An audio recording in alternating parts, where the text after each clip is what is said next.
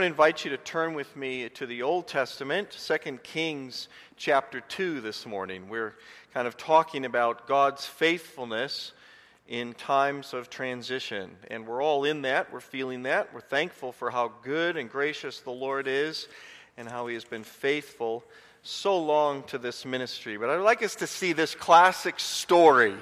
It's a wonderful story in the Old Testament. And I have taken great comfort and encouragement from it, and I hope that you all will as well. This shows the contrast between a people who desire genuinely to trust in the power of God, in contrast to those who insist on consulting the wisdom of the world. In fact, if you look at most of the Old Testament, the reason I think it's so hefty, so thick in the middle is because of the story of this flat-out, wanton absence of genuine spiritual leadership. Most of the Old Testament has to do with how God ordained and determined to deliver His revelation, His message, to God's people through the ministry of spiritual leaders, the kings primarily, and the prophets. That's what most of the Old Testament is comprised of. And it's significant, isn't it? If you just look at your scriptures, starting with the end of the Pentateuch, you see most of the Old Testament has to do with God working with His people, ordaining kings and prophets to oversee the spiritual leadership of His people. And it's hard to watch in most cases. With the exception of a couple of godly kings, and there were really only a few, this was a difficult scene. You see, at that time there were no churches, congregations, elders, deacons, pastors, but there was the people of God, Israel, God's people, and the kings and the prophets that were appointed to shepherd God's flock or His people Israel. And these kings, save a mere few, were dismal failures.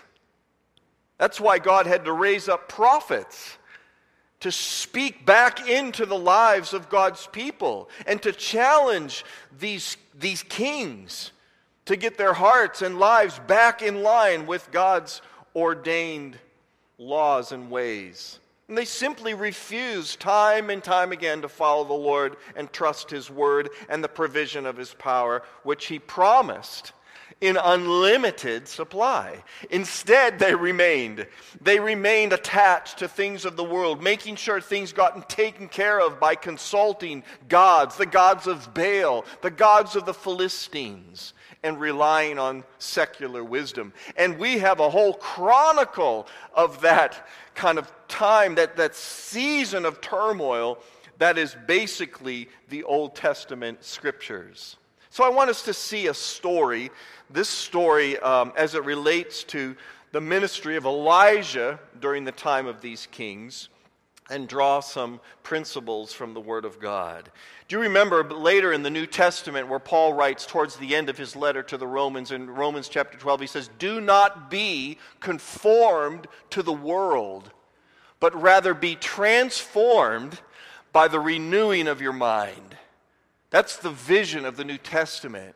That we no longer kind of give ourselves to this kind of worldly approach to living our lives and following after a God. We don't conform to the way the world thinks, the way the world conducts their affairs. That's the challenge of the New Testament. But rather, there is a supernatural transformation of the way we think.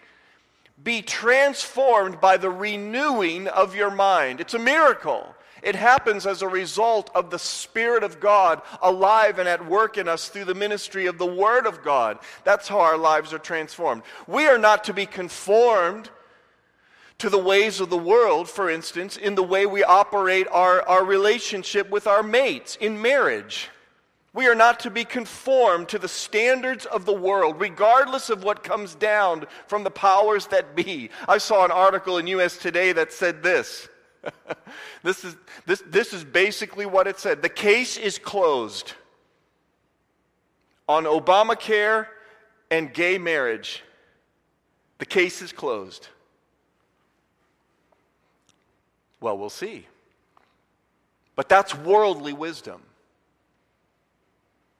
We don't conform to the way the world operates and thinks in any aspect of the way we live our lives, but we are transformed. Our minds don't think that way. We don't allow ourselves to just default to kind of worldly thought processes. That's the challenge. But it's a supernatural, it's a miraculous transformation whereby we are able to follow after God, and our lives are changed, and those around us and closest to us are also impacted by that transformation. That's the idea. These kings, these prophets, had to speak into the lives of these kings because they were so convinced of the value of conforming to the world.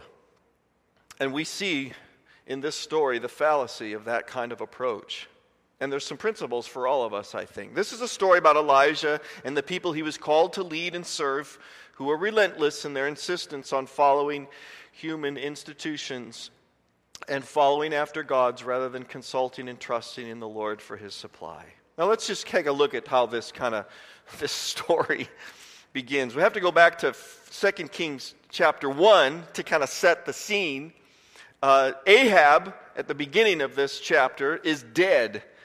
Moab is rebelling against Israel, and Ahaziah, who is now the succeeding king, has an accident. He falls through the lattice in his upper chamber in Samaria, and he was devastated physically. He lay sick, the scripture says. So here's this king now who is a representative. He is a shepherd of the flock of Israel. That is his ordained responsibility, to oversee God's people as the king of Israel. And what happens to him is tragic.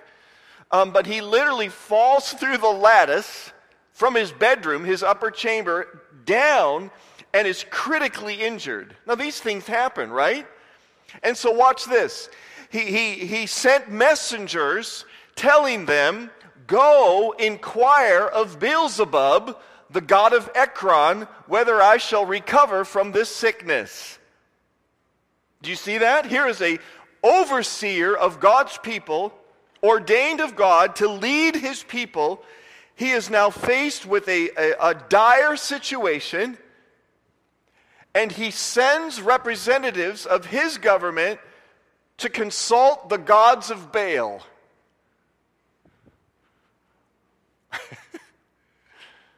That's bad leadership. It's tragic. But the angel of the Lord said to Elijah, here's the prophet, the Tishbite, "Arise, go up to meet the messengers of the king of Samaria." God intervenes. He intercepts this plan through the ministry of Elijah. He intercepts this kind of, this fallacy, this plan. And he says to them, to Elijah, "Go up to meet the messengers of the king of Samaria and say to them, is it because there is no God in Israel that you are going to inquire of Beelzebub, the god of Ekron?" Now listen, I want you to underline that question, circle it. You're going to hear it so many times in this story. Is it because there is no God that you have determined to seek after the god of Baal? Well, that is a penetrating question. There's an edge of sarcasm to it, but it lands. Why are you doing this when you have the God of heaven at your disposal? Now, therefore, thus says the Lord, you shall not come down from the bed to which you have gone, but you shall surely die. So Elijah went.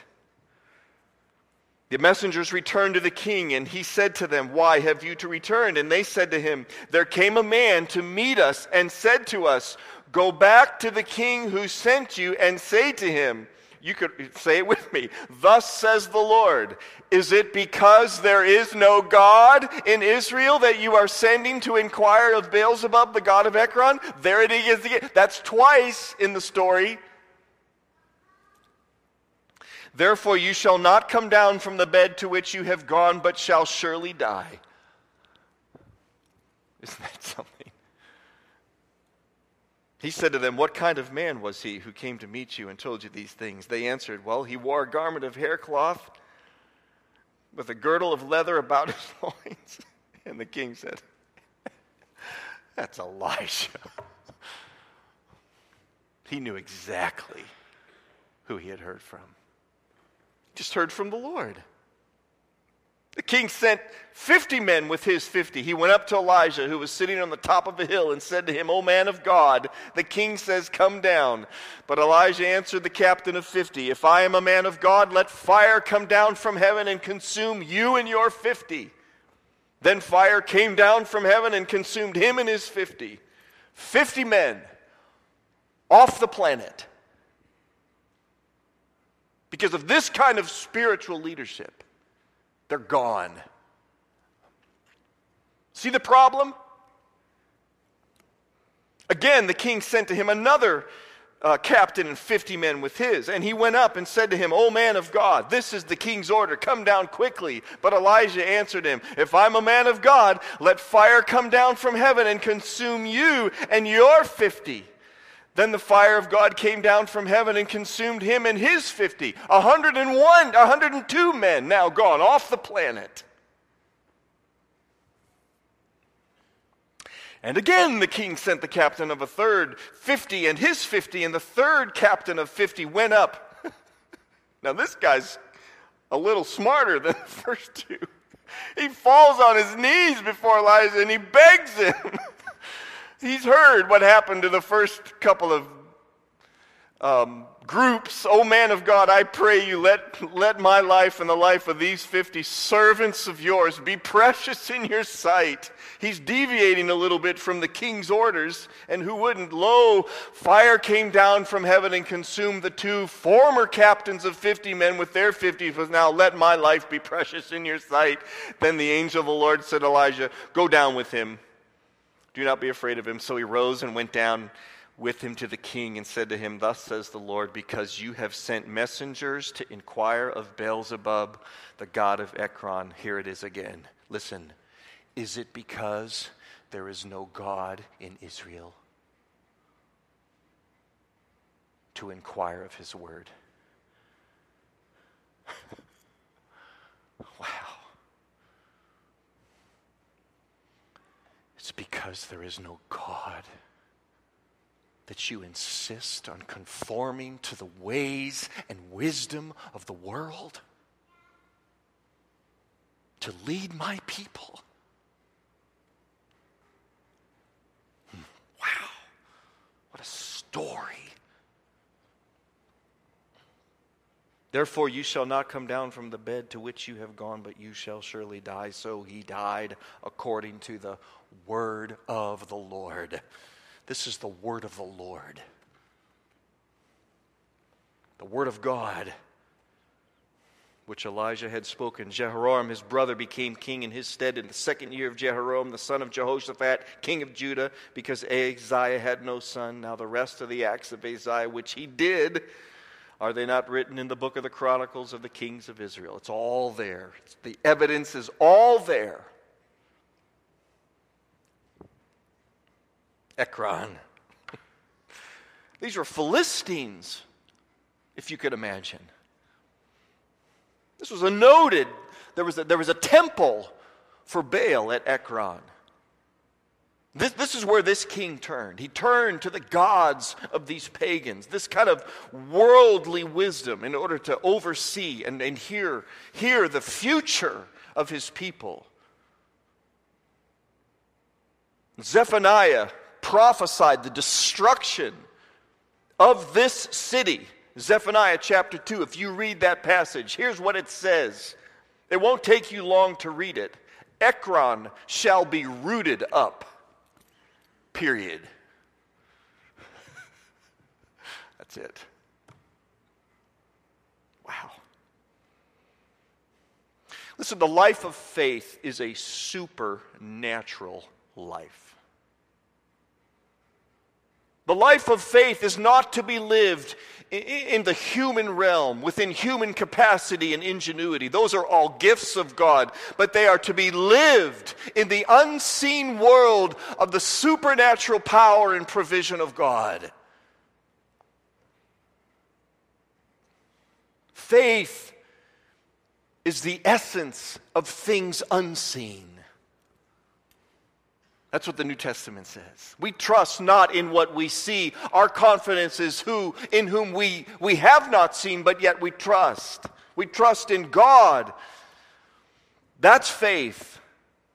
And it pleases Him.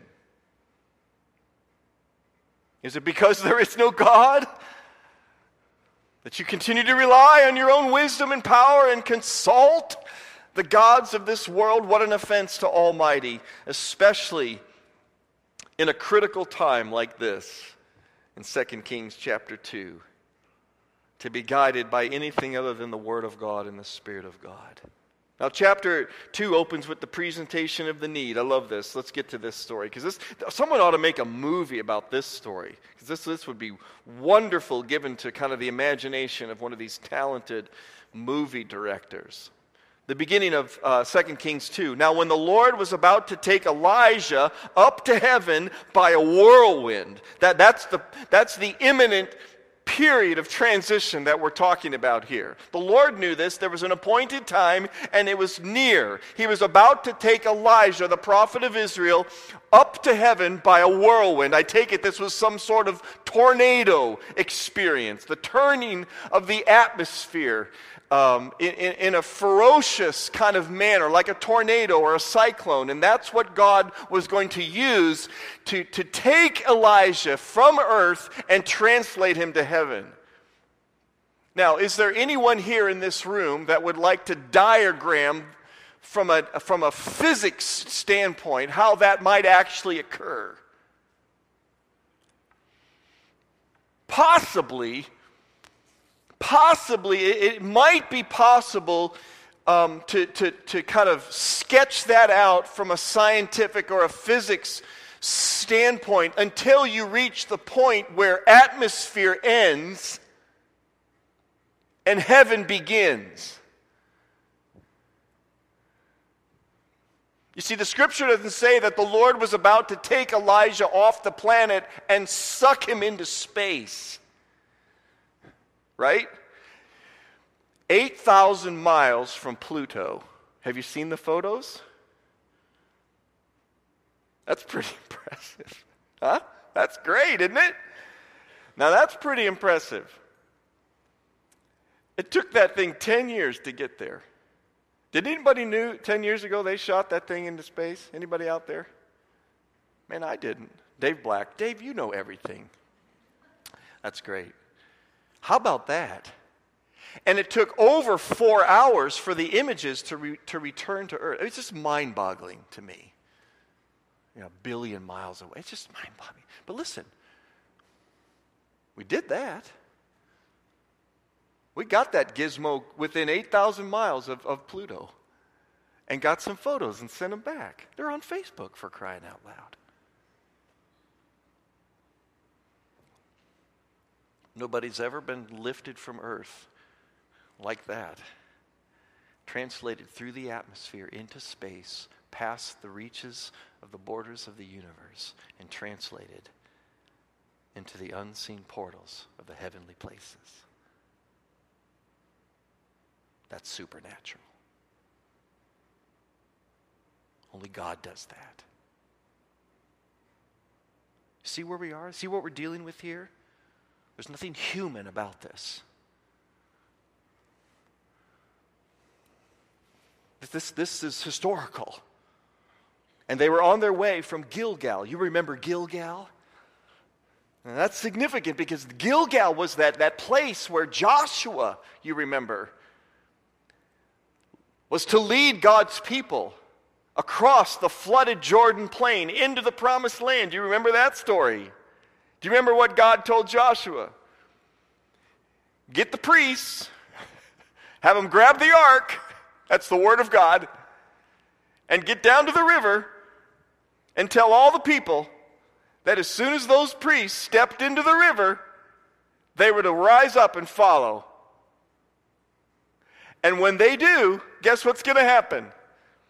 The waters are going to heap up on the right, and they're going to heap up on the left, and y'all are going to walk into the promised land on dry ground. And at Gilgal, he said, get one man from every tribe and have him bring a stone, and I want you to build an altar there. It's going to be a memorial altar, because when your kids come back to this place to fish, during the church picnic, they're going to say, what up with these stones? And you can say, well, let me tell you a story about when God did this for us. We followed the Ark of the Covenant, and those men stepped into the waters, and you're never going to believe this. God moved the waters on the right and heaped them up like a mountain, and he moved the waters on the left and heaped them up like a mountain. And us and your granny and your great-granny and great-grandpa and all of us, we walked across on dry land into the promised land, and you're going to be able to tell your kids that. That's how great and powerful and faithful God is. That's Gilgal. They had just left Gilgal, Elijah and Elisha. Do you think Elijah rehearsed that story with Elisha? You bet he did. See what we're dealing with here, folks? There's nothing, you can't be conforming to the ways of the world when you're facing this type of reality with God's work. You see, wow, this is powerful. They were coming from Gilgal.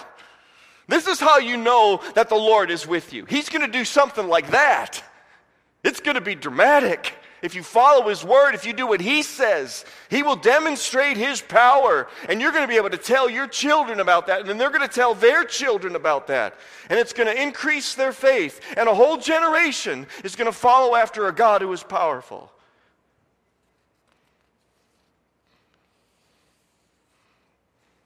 That's what happened in the scriptures. They were coming from Gilgal. And Elijah said to Elisha, now you stay here. I pray that you'll stay, for the Lord has sent me as far as Bethel.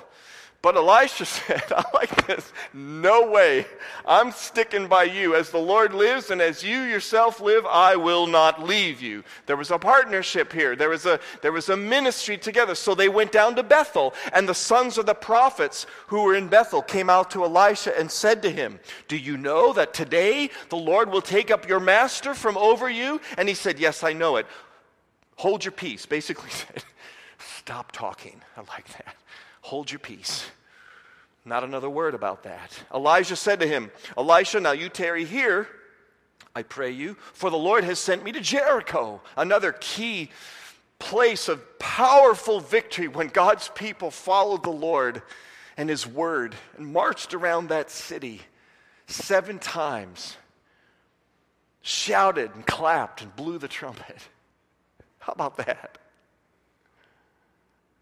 That's how God took Jericho. You want us to do what? Joshua, are you serious? You want us to, you want the choir to go first? Are you serious? That's what God said. You see, we're not conformed to the ways of the world. We are transformed by the renewing of our minds. It's a supernatural experience, overseeing and following after the work of God. There's a higher, more exalted way. It's the way of faith, trusting in the power and provision of God. Now let's go back to this story. Here he goes, Jericho. The sons of the prophets were at Jericho too. They drew near to Elisha. They were all looking at Elisha. They knew what was about to happen and said to him, do you know that today the Lord will take away your master from over you? And he answered, yes, I know it. Stop talking about it. Then Elijah said to him, tarry here, I pray you, for the Lord has sent me to the Jordan. There it is, the mighty Jordan. But he said, as the Lord lives and as you yourself live, I will not leave you. So the two of them went on. 50 men of the sons of the prophets also went and stood at some distance. These guys, have they learned? They're going to watch, but they're going to watch from a distance. Right? You know, you got to give them a little credit for that. They were both standing by the Jordan. Then Elijah took his mantle. He rolled it up, and he struck the water. And the water was parted to the one side and to the other, till the two of them could go over on dry ground. How about that? Is that powerful or what? It's Elijah. He remembers the power of God. Man, I'm gonna try this. Elijah's standing there, those 50 guys watching, they saw the whole thing.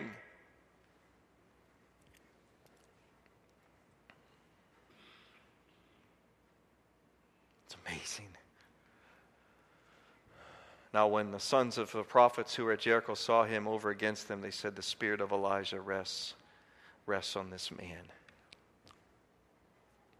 Verse 9, when they had crossed, Elijah said to Elisha, ask what I shall do for you before I am taken from you. And Elisha said, I pray you, and let me inherit a double share. Whatever you got, I want twice of that.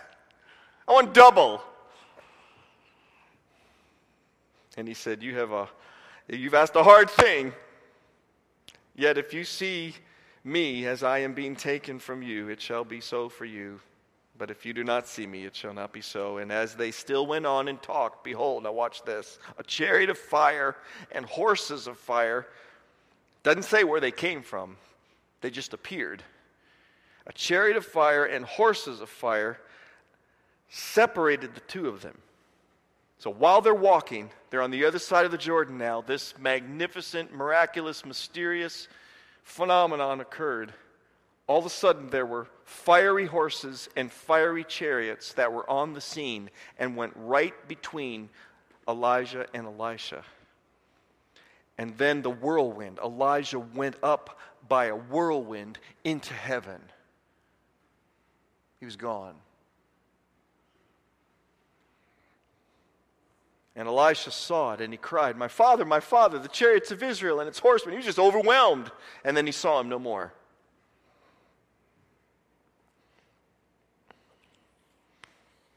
Then he took hold of his own clothes and rent them in two pieces.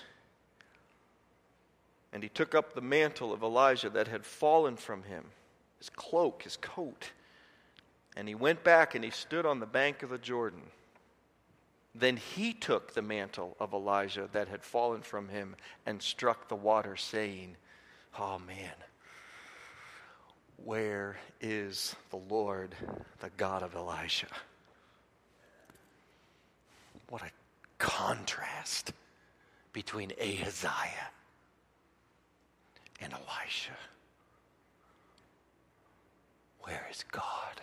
We need God. We need God.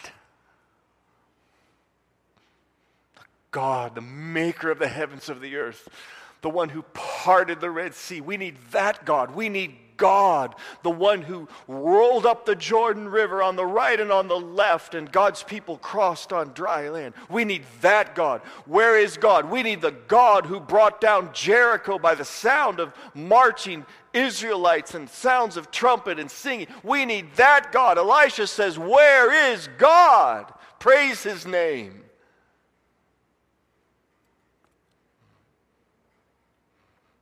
Love that. Elijah moves into this place with his heart and mind, even his voice focused on the Lord.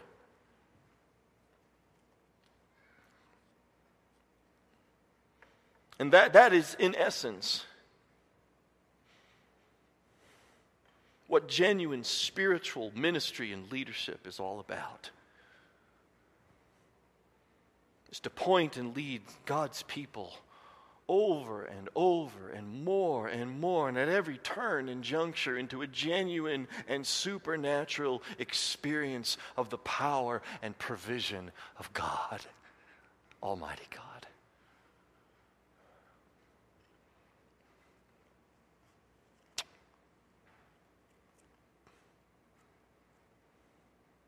It's a passage in the New Testament that is an anchor passage for me personally.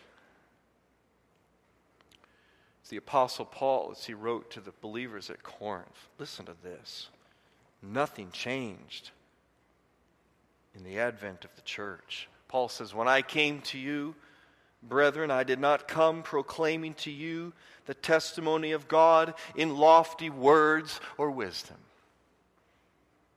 For I decided to know nothing among you except Jesus Christ and Him crucified. And I was with you in weakness and in much fear and trembling. And my speech and my message were not in plausible words of wisdom, but in a demonstration of the Spirit and of power, so that your faith might not rest in the wisdom of men, but only in the power of God. Praise His glory. Now that's leadership.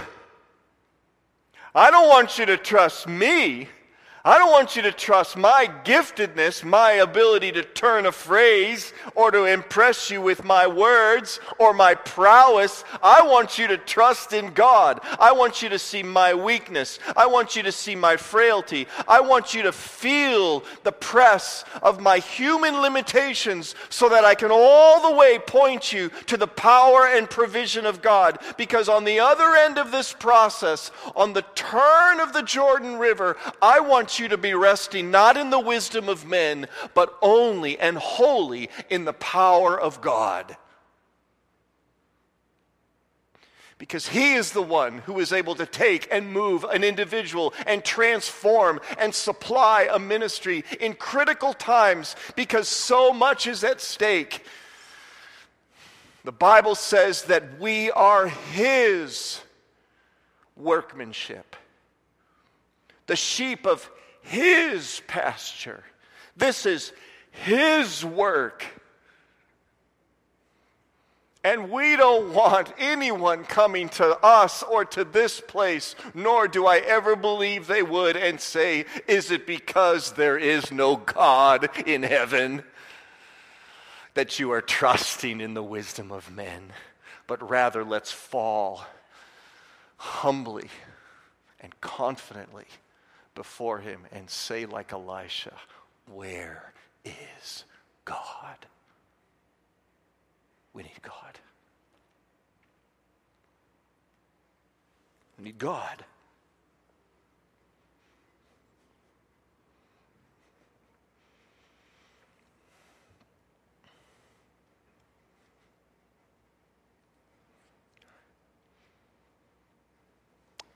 My knees have gone weak in the last few days, I'll confess. I had to sit my family down after some time in the Word. There's a lot out there in front of us, a lot out there in front of you. I know that. And we don't want to be overly dramatic, but real. I finally just kind of bowed my head and opened the Word. I opened up to the first beginning of Isaiah's prophecy, Isaiah chapter 1. And before he pronounces some very strong judgments on the people of Israel, God said this to Isaiah to tell God's people, if you are willing and will obey, you will eat of the fruit of the land. So I sat my little family down. The Lord had to humble me, bring me back to a center point. My doubting and my anxiety and my concern over all of these things that have to come to pass on behalf of me and my family and all of you. He reminded me, you be willing, you obey, and you will eat of the fruit of the land. That's a metaphor for blessing. And I sat my kids down and I said, listen, I know this is hard. I know you have big question marks in your minds. And you are experiencing uncertainty and even fear and a sense of how is this all going to work? But here's what the Lord says. If we are willing and we obey, we will eat the fruit of the land. He will bless us. He will be faithful and provide because He is God.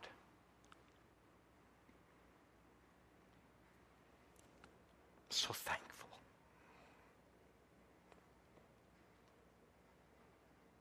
Elisha got the power.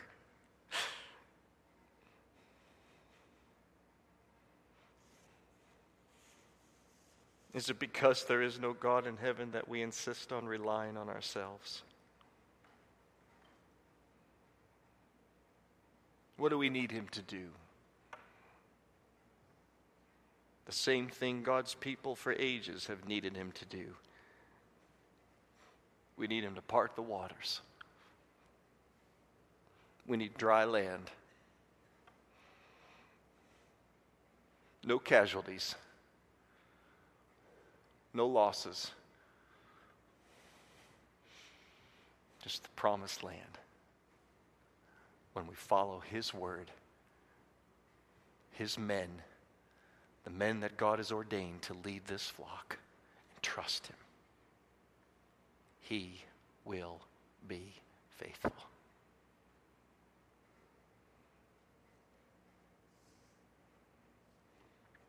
Let's pray together.